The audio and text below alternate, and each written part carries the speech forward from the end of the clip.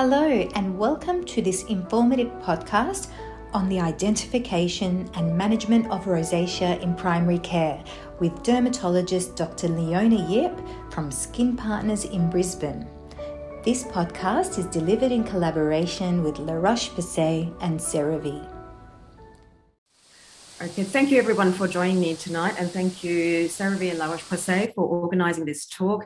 This is one of my pet conditions that I love to treat medically with lasers and with cosmeceuticals. I'll just really briefly tell you about my practice so you know what I do. I see and treat everything, really. I treat children and adults. I do medical dermatology. I'm very procedural, do lots of surgery, lasers. I'm also an alopecia subspecialist.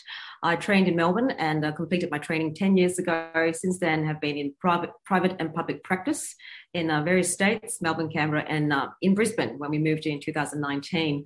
So behind me here, you can actually see the Peter's Ice Cream Factory, what used to be the Peter's Ice Cream Factory that I've moved our practice into a few weeks ago. So we're really lucky to be in this West Village, brand new heritage cultural precinct in central Brisbane. I have to declare my affiliations and interests for this talk. I'll let you read through it because I don't like talking about myself.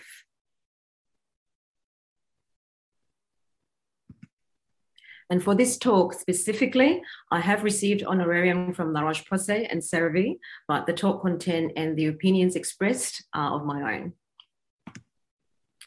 Now we'll get started firstly with rosacea pathogenesis. What causes rosacea?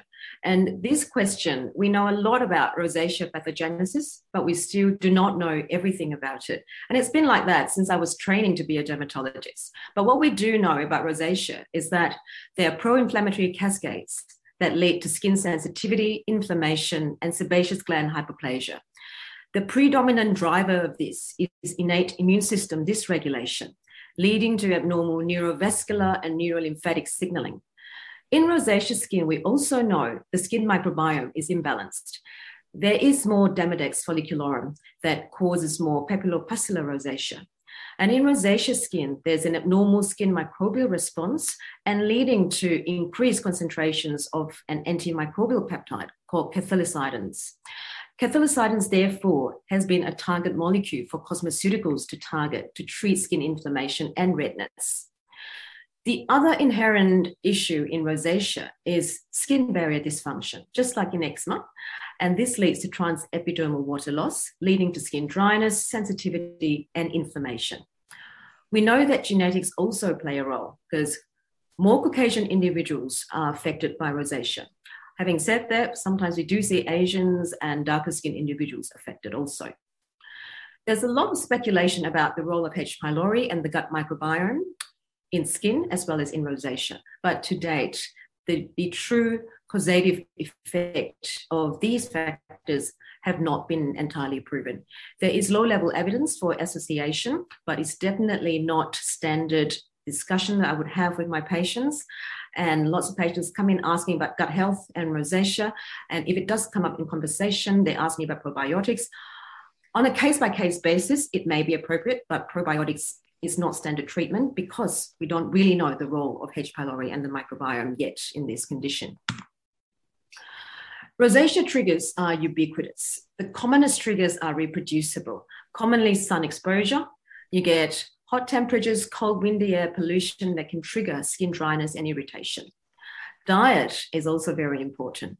Hot foods and beverages like coffee and tea. It is the temperature of the beverage which is the problem, not the caffeine. Capsaicin spices like chili, pepper, cinnamaldehyde containing foods like tomatoes, chocolate, cinnamon, as well as alcohol also flare redness and flushing in rosacea. Other activities that we often hear about, exercising, hot showers, emotions, and stress. Trigger avoidance is therefore paramount for rosacea control because if we control these triggers, we can also control these downstream pro-inflammatory effects on the skin. Next, I want to talk to you about sensitive skin. This is not something that we get taught about at all in medical school. And this is something that you don't get taught about a lot in conferences either, but in rosacea, sensitive skin is an inherent problem. It is characteristic of this condition. So treating sensitive skin is part and parcel of rosacea management. The skin gets sensitive because there is a tendency to skin barrier dysfunction from deficiency or loss of natural skin lipids. So the skin barrier is the stratum corneum, the top layer of the skin that traps moisture within the skin. And within the stratum corneum, there are skin lipids and proteins that glue the keratinocytes together to maintain and trap water, just like in this graphic here. So it prevents water loss and it keeps irritants, bacteria, dry and cold air out. In rosacea skin, just like in eczema, the skin barrier does not work properly. And in addition, there are pro-inflammatory cytokines that aggravate more inflammation. So for most rosacea patients, they would come in and they'll complain to you that they cannot tolerate lots of skincare products. Their skin's overreactive. They can't use any moisturizers. They can't use any sunscreens, which are problematic because they need these cosmeceuticals to repair their skin. The skin can also be more sensitive over time. Skin sensitivity, which worsens over time, is termed sensitized skin. The skin can be more sensitized if they're already prone to sensitivity, like with rosacea. So things like irritants with soaps, hot water, alcoholic toners can cause more skin sensitization, but the commonest causes that I would see in my practice for skin sensitivity, which worsens over time, is the use of anti-aging and acne skincare actives. And this is not something that they would volunteer to you. This is something that they'll sit there and you ask them, what are you using on your skin? And they go, nothing. And they go on and on. And then if you don't specifically ask them, are you using glycolic acids, AHAs? Are you using retinoids, antioxidants? They don't necessarily suspect that as a trigger for the skin sensitivity. If there's coexisting acne and periorificial dermatitis, which are common problems that can coexist with rosacea, this can also aggravate skin sensitivity because these conditions also can have a skin barrier defect. So what do we advise our patients about skincare if they have rosacea? So firstly, a minimalist routine is important. Keep it really simple, keep it consistent. The bare minimum that they would need is a cleanser, a moisturizer, and sunscreen for sensitive skin. Everything else is optional. If they choose to use anti-aging or acne product actives, they have to introduce this with caution, really slowly, and ensure it does not impair their skin barrier. It's also important to tell your patients to use hypoallergenic, fragrance-free, and non-comedogenic products. Non-comedogenic just means it doesn't clog skin pores. And I want to talk to you really briefly about fragrance-free. Whether or not it's natural fragrances or synthetic fragrances, lots of products out there are labeled fragrance-free, but when you read the sub-label, it says no synthetic fragrance. That's not good enough. Natural fragrances with plant extracts, essential oils, they also are highly allergenic to the skin. Any fragrance should be avoided, especially in rosacea skin. Now, when recommending or considering skincare for your patients, it's not just the active ingredients which are important. It's also really important to consider brand reputation, because with that comes the quality of their scientific research behind their products. Product formulation is also really important. They may have the active ingredients, but if it's not formulated properly, it may not work. You can open the bottle and it's oxidized. It's not going to have any effect. Packaging innovation is also important because that reduces the need for preservatives that commonly can also sensitize the skin.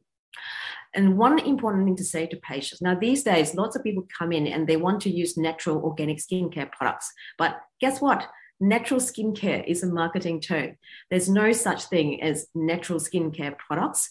From a medical point of view, from a TGA point of view, there is no standard regulation to define natural skincare. So please let your patients know that they're better off using skincare that's manufactured because we know the ingredients that are in there, we know what goes into it and how it works. So the message for this slide is avoid fragrances, avoid natural as much as possible. I believe that cosmeceutical skincare is the foundation of skin repair in rosacea. Medical treatments alone is not enough to address the skin sensitivity and skin barrier function. There are four main classes of cosmeceuticals to recommend for rosacea skin. The first is moisturizers, because moisturizers help to restore skin barrier integrity and therefore skin hydration and helps to reduce skin sensitivity. Moisturizers can also help to absorb product actives and our prescription treatments. And lastly, it helps to reduce skin irritation from treatments that often sting, like retinoids and antioxidants. The second group of cosmeceuticals would be anti-inflammatory serums and creams. If you're wondering about the ingredients, this is in my next slide. So with anti-inflammatory serums, these are important to help address symptoms like redness, burning, papules, and pustules. And then the antioxidants that can help reduce oxidative stress, because in rosacea, the skin's in a chronic state of active inflammation. So reactive oxygen species are released, causing more stress to the skin. And lastly, sunscreens, of course. Sunscreens are important for rosacea for two main reasons. The first is it reduces the flares, as I've mentioned before, because sun exposure is a ubiquitous trigger for rosacea. The treatments that we prescribe, like doxycycline and retinoids, can also increase sun sensitivity potential. So asking them to protect from the sun is important. Now I'll introduce these ingredients. Some of you may already know what these are. For moisturizers that repair skin barrier function and for hydration, glycerin is fantastic as a humectant to trap water and moisture within the skin. Natural lipids like ceramides, squalene can help repair skin barrier function. Niacinamide, which is vitamin B3, can also do that, as well as panthenol, which is provitamin B5. Anti-inflammatory ingredients, niacinamide is great and tolerated by all skin types. Ambiphenol, which is good because that helps to reduce cathelicidin expression, and bisabolol to help reduce redness. Vitamin C, vitamin E antioxidants are great, but be cautious when asking patients to use antioxidants because in high concentrations, vitamin C can be irritating to the skin. And sunscreen, SPF 50 plus. The Cancer Council still recommends SPF 30 plus. SPF, which is sun protection factor, is a measure of UVB protection. There is no objective measure of UVA protection. And so the only way we know that we're getting relatively more UVA protection is with a higher SPF sunscreen, hence SPF 50 instead of SPF 30. For rosacea patients, physical or chemical sunscreens are equally good. Some with really sensitive skin may not be able to tolerate chemical sunscreens, in which case physical sunscreens with titanium dioxide or zinc oxide would be better for them. Now, remember also that sunscreens is only one arm of sun protection, and it has to be used in conjunction with their hats, staying in shade, sunglasses, and their clothing. And for those who want to camouflage their redness, green color tinted makeup or powdered foundation is actually really good because it helps neutralize the red. And obviously, CeraVe and La Roche-Posay are my go-to brands for sensitive skin and rosacea, but there are also other very good brands out there like Avène, Cetaphil. I also really like SkinCeuticals. Bioderma are also fantastic. Now we go into the more medical aspects of rosacea. The four main types of rosacea, subtypes, are erythematotelangiectatic rosacea, and this is where you see background diffuse redness, as well as telangiectatic mats, dilated capillaries. This is papulopustular rosacea, ocular rosacea, and rhinophyma. I'd first like to talk to you about papulopustular rosacea. One of these photos is acne vulgaris. One of them is papulopustular rosacea, and the other is perioral dermatitis. If this was a live audience, I always usually like to get a raise of hands to know what everyone thinks, but because I can't do that, I'm just going to have to give you the answer. So this first one here is acne vulgaris. Why? Because it's polymorphic. Acne vulgaris tends to have papules, pustules, a mixture of nodules, and it always invariably has comedones. That's how you tell the difference between that and perioral dermatitis or rosacea. And it can affect anywhere in the face, but mainly the forehead, the cheeks, and the jawline. Greasy skin is common. If you're not sure, is it acne vulgaris, always look at the trunk because truncal acne affects 50% of patients with facial acne. This one here is perioral dermatitis. Perioral dermatitis is monomorphic, boring looking. It almost looks quite similar. Nothing really stands out. There are papules, pustules, there are no comedones, and there are no nodules. And very commonly, they would complain of stinging skin. And sometimes they come in. There may not be any acneiform lesions that are visible, but they complain of that stinging and burning. And there's this red rash that looks irritated around the nasal crease, in the nasolabial fold, and just under the nasal ala. And that's quite typical of perioral dermatitis.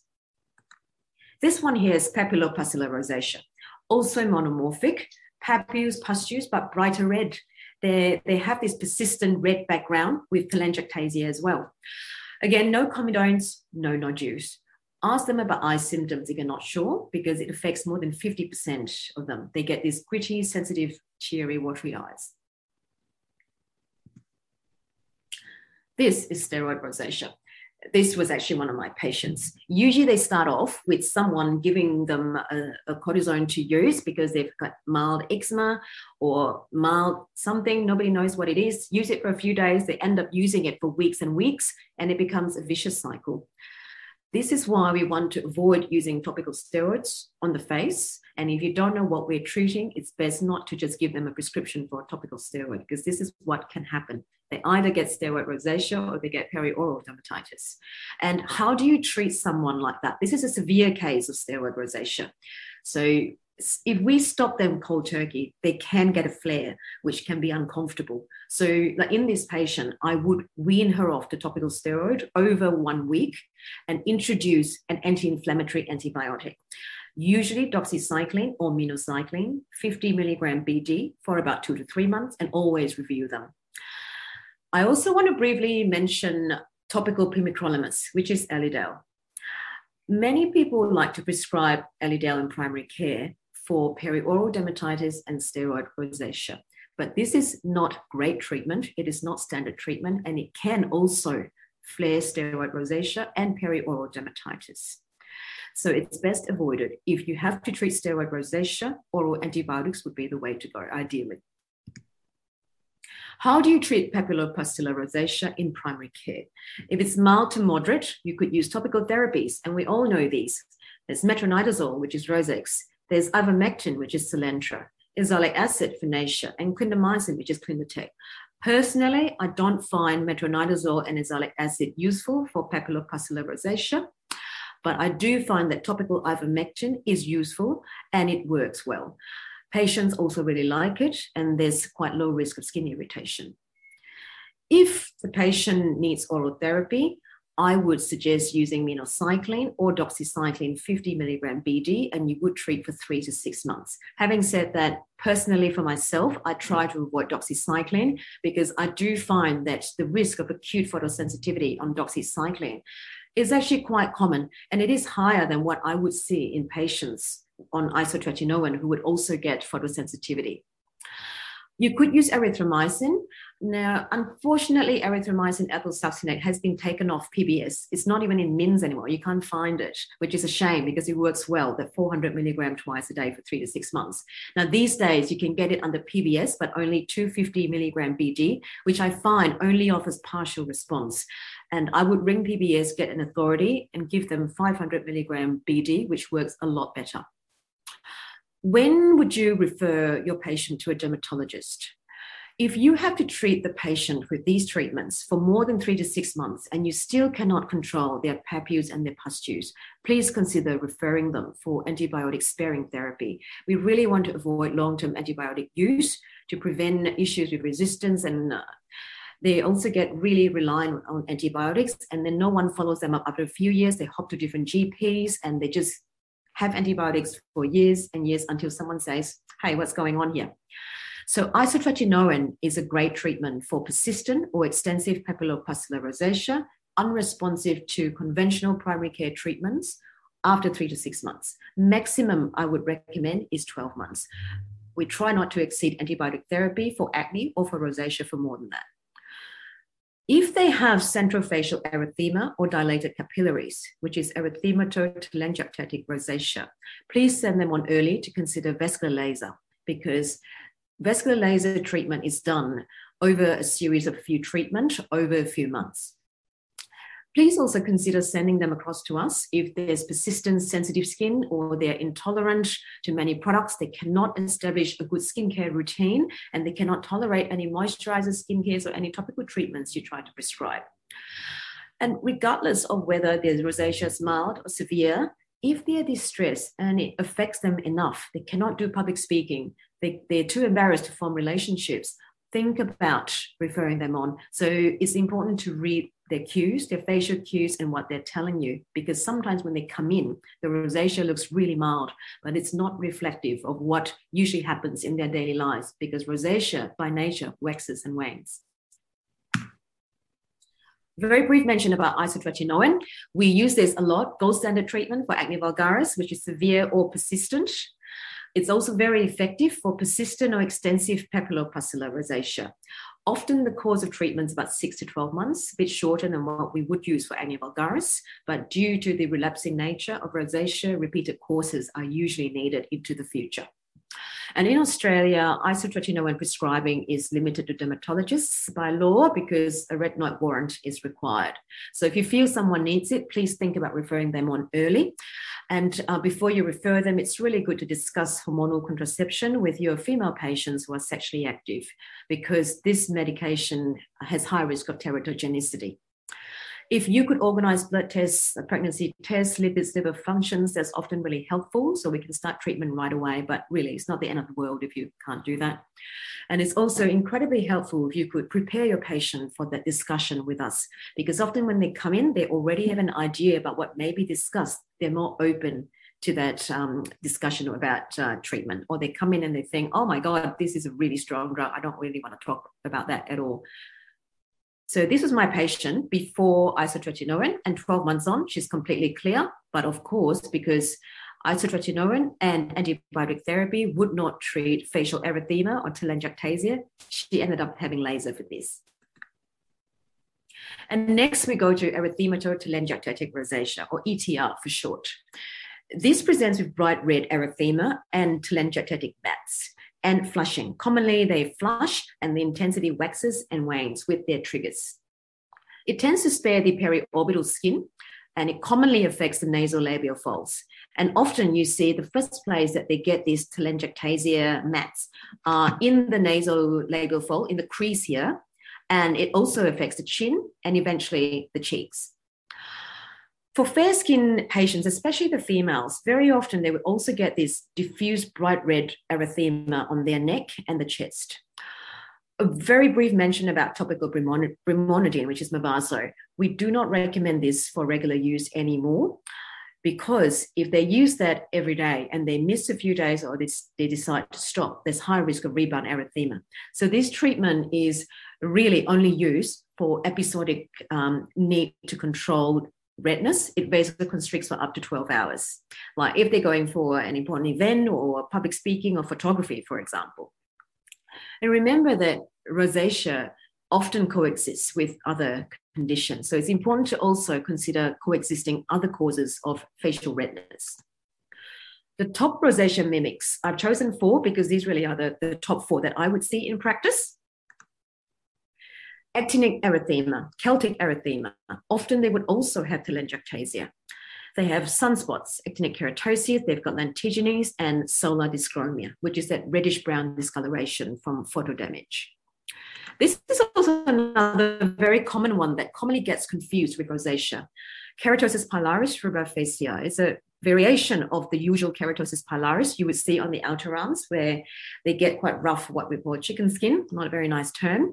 But if it affects the face, the erythema is diffuse, usually with no telangiectasia, but they do have these keratotic papules on the cheeks that can also affect the eyebrows similarly, and some of them would get eyebrow loss laterally. And then seborrheic dermatitis. Most of us would know how to diagnose seborrheic dermatitis.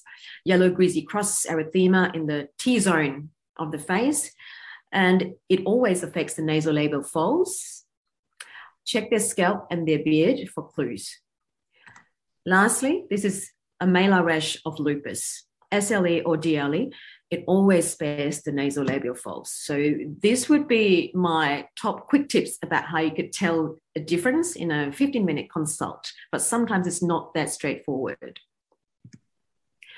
I'm going to briefly talk to you about vascular laser for rosacea, because you will get lots of patients asking you about this. What's the difference? Should I go to a dermatologist? Should I go to the shopping center laser clinic? So it's important for you to be able to give them a little bit of informed consent as well. Vascular laser is gold standard therapy for rosacea. It is the most and the only effective treatment. For those with telangiectasia, if it's quite localized telangiectasia, like here in the nasal crease, 1 to 2 treatments, enough, great response. If it's telangiectatic metting that is more extensive, they would need at least 4 to 5 or 6 treatments. If we're treating diffuse redness, like in this lady here, or there's flushing, or we're treating redness of papulopustular rosacea in conjunction with antibiotics, they will need at least 3 to 4 treatments, or even up to 6. And they always need maintenance therapy moving forward because it will recur with time. It's important to also understand and let patients know whether or not laser treatment is effective is operator and platform dependent. It does make a difference if they're having vascular laser therapy with a doctor, for example, at a dermatology practice or at a shopping center laser clinic. In a medical practice, like in my dermatology practice, we have class 4 medical grade lasers. The platforms are more powerful and therefore we can use better settings and less treatments to get good results. In a shopping center laser clinic, they're usually not medical grade lasers and it may be less powerful. So therefore, patients end up needing more treatments to achieve an outcome that may not match a medical grade laser. Platform, so IPL therapy, intense pulse light. IPL is not a laser. IPL is a light source, but it can work really well for diffuse redness, not so good for for telangiectasia and for flushing. So some centers would offer IPL therapies or laser, but laser still is gold standard for rosacea because it works better than IPL, especially for telangiectasia. LED light, there are many beauticians who have it. Again, shopping center laser clinics, patients love it because it's cheap and it's easily accessible, but at best, LED light therapy would offer transient anti-inflammatory effects only for those with skin inflammation and sensitivity, a bit of redness from their papulopustular rosacea, but is not effective for telangiectasia or for flushing. With vascular laser, the aim of treatment is to reduce the intensity of erythema. The erythema does not completely resolve, and that's an important thing, managing the expectation of treatment with the patient, and it tends to recur. So when we start out treating them, there are multiple treatments, a series of about, I would say 4 treatments to begin with, or maybe the 5th or the 6th may be needed depending on severity, and it's done every month, a month apart. And then they would need 1 to 2 yearly maintenance. Medicare rebates are available for eligible patients. Not all patients with rosacea would be eligible for a Medicare rebate for vascular laser. This is at the discretion of the treating doctor if the patient fulfills the Medicare criteria. It can be performed any time of the year. So it's not true that lasers can only be done in winter. As long as they're good with their sun protection, that week before and that week after treatment, we can do it any time of the year. It is expected that after laser, they do get a downtime of a few days. They get more redness, swelling, bruising, and a bit of urticaria. And in primary care, the most important thing to say to patients is to choose their laser operator wisely. It's not just about knowing how to do the laser or that there's a machine and they can do laser. It's if there are complications, would that operator know how to manage it? Just like for surgery, there are risks and complications. Same thing with laser therapy. Laser is safe in pregnancy and breastfeeding. Be very careful when talking to darker skin patients or if they say to you they're getting lasers done at a shopping center clinic, tell them it is not safe. It is contraindicated because they're high risk of post-inflammatory hyperpigmentation and scarring. Now, obviously, this is not rosacea of the legs, but this is just to illustrate to you darker skin patients who are really prone to scarring and post-inflammatory changes with laser. So just very briefly, just so you know what happens in laser therapy, we select the appropriate wavelength, and we also are trained to select proper parameters to suit the level, the depth, and the size of the vessel. And we pulse the vessel, and it either completely disappears in front of our eyes or it gets sealed off. It turns to this bluish gray color. It coagulates, and the immune system absorbs it in the next week and a half or 2. So very satisfying to treat.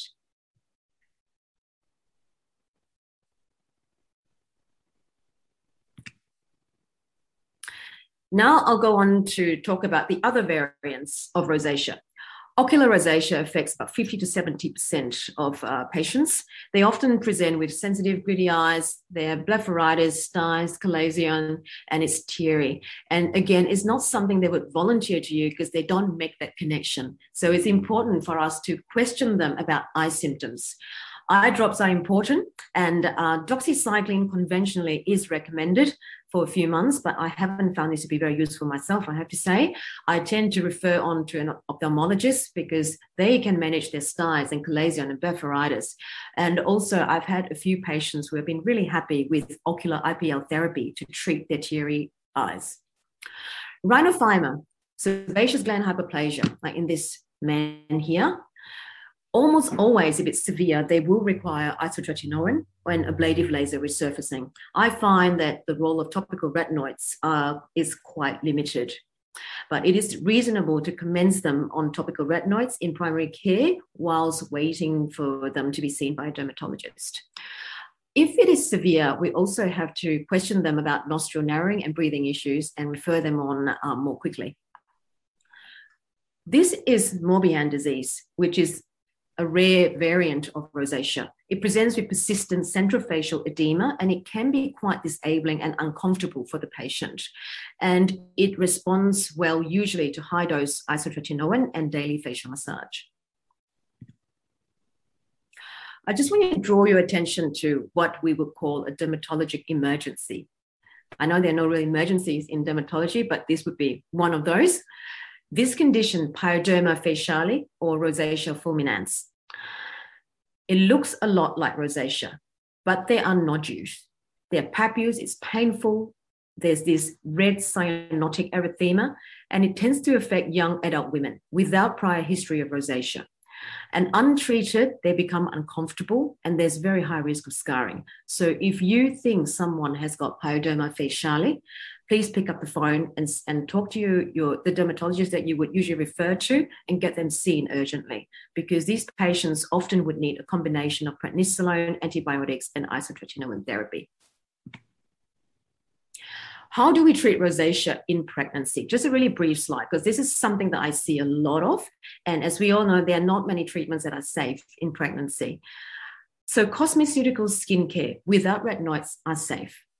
When we treat telangiectatic rosacea, I can't speak properly now, laser therapy is safe, and so are light-based treatments like IPL and LED light.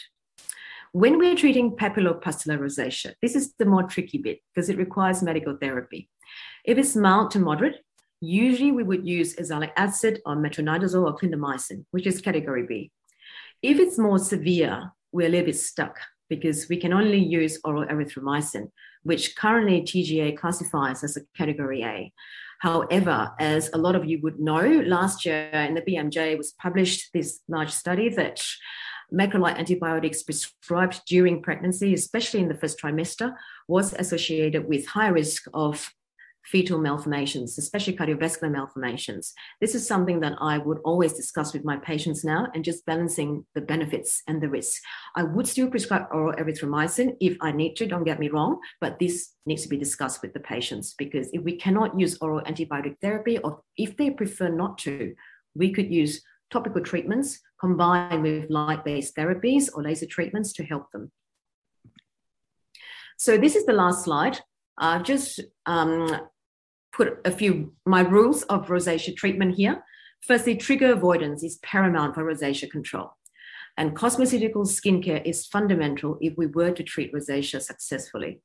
We also need to stratify rosacea subtypes, because for each of these subtypes, different treatments are usually needed. We need to stop and avoid topical steroids in rosacea. And remember that recurrences are common. So we're aiming for control, not for a cure.